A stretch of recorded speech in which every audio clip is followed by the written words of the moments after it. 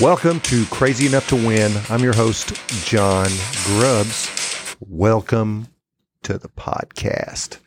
So today our topic is about likability. And I guess I have a question for you to begin your thinking along this episode's journey. Is there a difference between being liked and being likable?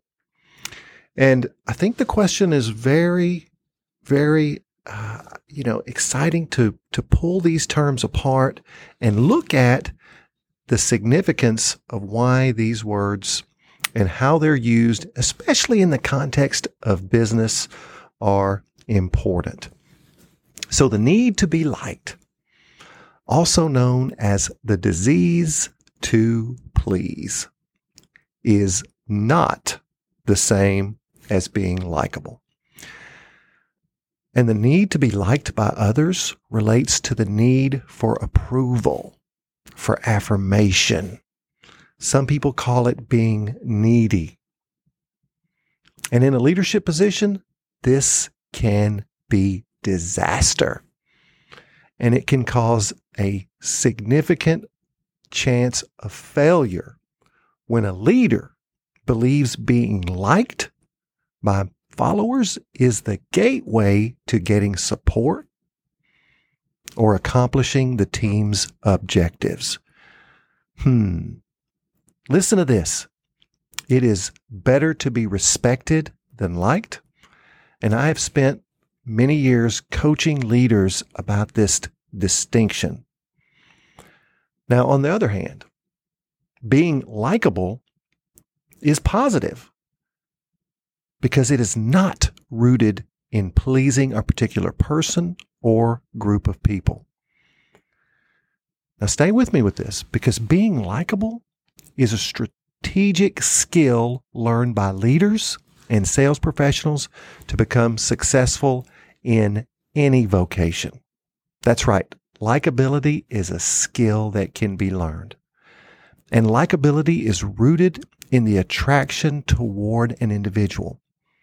It is emotional and instinctual because we are social creatures. And if we're social creatures, then you can leverage this. Have you ever met someone that you liked almost instantly? Well, there's a reason. I'm going to share some reasons with you in this episode. And think about this. Synonyms for likability are pleasantness. Someone who comes across as pleasant. Affability. They're affable. Or friendliness. Remember what mom told you when you were little? Go make friends. So I'm going to share with you some tools to be more likable, and they are skill-based in many cases. That means you can learn how to do these things. And I teach aspiring leaders and sales reps how to be likable without needing to be liked. And it may sound crazy, but following are some of the skills you can learn to be more likable. So hang on to your seat. I'm going to give you these skills that you can learn, and I'm going to give you a little insight into how to improve your skill building. So here's number one. Be genuinely interested in others. Instead of making conversation by talking about yourself, ask open-ended questions about others. I mean, how many times do you interact with people and they're trying to tell you about their story and their thing and their accomplishment and their product and their resource, their stuff. Instead of making conversations by talking about yourself, ask open-ended questions about others. I call these gateway conversations. And I know you're saying, but John, I'm an introvert. I don't like talking to people. If you are an introvert and don't know how to start a conversation, begin using these 3 topics. They're easy topics to ask about. Ask about people's family. If they've got kids or grandkids, they love talking about those people. If they're animal people, talk about their pets. Ask questions. And if they have a hobby, ask questions about the hobby. You don't even have to know anything.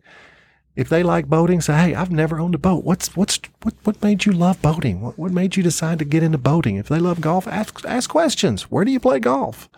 How did you learn to play golf? Who taught you to play golf? And I found these 3 conversation starters to be helpful with most people. And here's what you must resist. Remember, we're talking about how to be genuinely interested in others. Resist the urge to find common ground by talking about yourself. You know the old one-uppers, that's nothing. You should have seen what I went through. Keep asking about them. At some point, the other person will ask about you. And when they do, be brief and honest. Then go back to asking them more questions. Answer their questions, but pivot right back to them. That's number 1. Number 2, smile big and smile often. There is a science to smiling that starts when we are babies. Smiles are the symbol that gets rated with the highest positive emotional content, says scientist Andrew Newberg. I mean, think about that. Babies can recognize our smile and they smile back. And smiles stimulate our brain's reward mechanism, get this, in ways that even chocolate cannot match. Scientists studied our ability to distinguish between genuine and fake smiles. And guess what? Even a fake smile is unable to detect. It still causes the same reaction. So in this case, you really can fake it until you make it. And when you smile more, you feel happier. And we feel happier around children because they smile all the time. Get this, on average, children smile some 400 times a day. No wonder you're happy around kids. Happy people still smile 40 to 50 times a day, and the average person only smiles about 20 times per day. Can you imagine that? If you desire to be more successful in life, start smiling more often. And there's an intrinsic benefit. Smiling also leads to a decrease in the stress-induced hormones that negatively affect your physical and mental health. It's healthy for you to smile. So just do it. The next one, remember, these are skills. Remember people's names. I'm not blessed with an excellent memory, and I have self-diagnosed ADD. I must work hard to remember names. But if you do, I want you to remember that a person's name is the sweetest and most important sound they can hear. And it's usually the first word we recognize as an infant. Even before we can talk, we recognize our name. It may not be the first word we speak. However, we often hear our names, and this results in an imprinting on our brains. And according to the Institute of Study of Childhood Development, this was a 2006 study. Hearing your name is considered a self-representational behavior. And other self-representational behaviors include recognizing your image in a mirror, using adjectives to describe yourself, or expressing your mental state. So smiling makes you feel good. Hearing your name also makes you feel good. And they found in this study that there is a unique brain activation when somebody hears their name. And these patterns are like the patterns the brain exhibits during other self-representational behaviors. Because hearing your name causes your brain to react as if you're engaging in the behaviors and thought patterns that serve as some of your core identity and personality makers. Yes, hearing your name feels good. You will be more successful when you remember to use people's names often. I do it in texts. I do it in emails. I do it in phone calls. I do it in conversations. Use their names. Now, another skill you can learn to be likable is be a better listener. while this is closely related to showing genuine interest, it is not the same. There are skills you can learn to be a better listener. You can show genuine interest and not listen to what someone is saying. And I want you to hear this. There is a difference between hearing someone and listening to understand. Now I have to pick on the extroverts. The extroverted sales reps struggle with this skill. They listen to form a response instead of listening for meaning. And I teach the use of 3 labels to make you a better listener. These labels are: it seems like, it looks like, it sounds like. Use these 3 labels to listen more effectively. If someone tells you that there is something important about the problem they're trying to solve, use a label. It seems like this is a real big deal to you. And then just shut up. Don't step on your label. Let your label do the work. And if you want to become a better listener, you must see every conversation as an opportunity to learn and expand your knowledge and understanding. Use your labels, ask your questions, but listen to the deeper meaning behind the answers that they give you. Here's another skill you can learn to be more likable. Suspend your own agenda. Folks, we all have an agenda. It can be how we want to move forward with a business project. It could be where we want to have lunch. It could be our views on a discussion. We all have an agenda. And if we always have our own agenda in mind, we are unable to understand and empathize with others. It's natural to have an agenda, but we need to suspend it to better understand and engage with others. In my training, I call this the message behind the conversation. What is it they're really after? What are they wanting me to hear? What are they wanting me to help them with? It can also be referred to as the problem to be solved. What's the problem we're trying to solve here? That's their agenda. They want to solve their problem. And finally, here's another skill. Make the other person feel important. I want you to remember this. Every human is the hero of their own life journey story. And sincerity is essential with this skill. You can't fake this. People will pick up on a fake sincerity very quickly. But I love this quote by Mary Kay Ash. She said she learned to imagine an invisible sign around each person's neck that reads, "Make me feel important." Don't you love that? If you want to be likable, make people feel important. People may not remember what you said. People may not remember what you did, but people are always going to remember how you made them feel. You made them feel important. Because we all want to be noticed. We all want to be appreciated. And we all want to be respected. We want to believe that what we are doing really matters. And this quote reminds us that if it is true of us, it is also true of the people around us. So if you want to be likable, make them feel important and reinforce their self-esteem and that vital need to belong.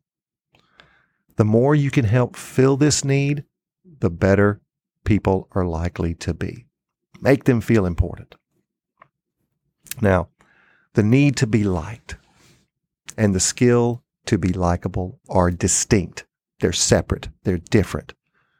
One is needy and one is a skill. One is rooted in finding self-worth and the other is a skill to be learned and hopefully mastered. I can be likable and not need you to like me. Does that sound crazy? I can reinforce these skills and be likable and not need you to like me. I can be likable and not feel compelled to please you. Whether holding someone accountable as a leader or closing a deal as a sales representative, you can be likable without the fear of not being liked. And get this, you can learn to trust your likability skills without the insecurity that accompanies the need to please others. Don't you love those? So what I want you to take away from today's podcast is this lesson. I can learn skills to be more likable without the need to have people actually like me. I don't have to please everyone. I can be likable. I can deploy these skills in my life and be a better human without the need to be liked.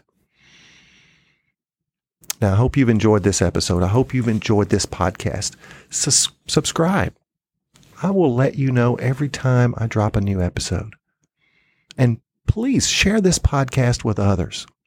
I know that there are some pleasers, people infected with the disease to please in your life, and they need to hear this message. Share this on all your social media platforms. Let's help eradicate the disease to please. And if you want more information, if you want to interact with me, if you want to send me a message, you can easily reach me at www.johngrubbs.com. That is www.johngrubbs.com. I would love to hear from you. I would love to hear your comments on this or any other episode. I would love to get ideas for future podcast topics. I would love to hear your story. This podcast is something that I give to people, and because you give me the most precious gift in return, your time, your attention, your focus. If you go to my website, www.johngrubbs.com, I will give you a free book. I will give you one of my leadership books. You can download it as a PDF file, or you can download it as a Mobi file if you read your books on Kindle. You can have a book for free just by being a loyal listener to this podcast. And I'm so blessed for the listeners that we have around the world. We have listeners on every continent that are just true fans of this work. And I'm so appreciative of each of you. I'm so appreciative of the time you take to listen to my work. You know, this podcast is for people who are crazy enough to go against the grain, crazy enough to be different, crazy enough to escape the zombie apocalypse of ordinary, average, or common. And I want you to remember this lesson. If people are criticizing you for being different, then they are the zombie apocalypse. They are the ones infected with average. They're infected with ordinary. They're infected with common. This is a podcast for people who are crazy enough to do things others will not do. And as I tell people all the time, if you're not going big enough to have some haters, go get some haters. Go get some critics. Critics are usually an indication that you're going in the right direction. And I want you to hear this. Going big, going bigger than normal, 10xing what you normally do, going large is the vaccination for the infection of average. It prevents you from being average. Remember, we don't know what our potential is until we reach a failure point. Go so big that failure is baked in your life. You don't know how much you can bench press until you reach a weight you can no longer lift. Live your life that way. Go so big that you demand failure. You encounter failure. You approach failure with the idea that it is one stepping stone towards whatever it is you're attempting to reach in life. You can't do it today, but you can do it tomorrow. You failed today, but you're going to win tomorrow. I love the underdog stories. I love the teams that win when everyone else says they couldn't do it. And guess what? A better team may beat you 9 out of 10 times, but but you play for that 1 in 10 chance of beating the better team because you're crazy enough to believe you can. You're crazy enough to chase your dreams. You're crazy enough to do things when everyone else around you calls it crazy. This podcast is for people crazy enough to win. Until next time.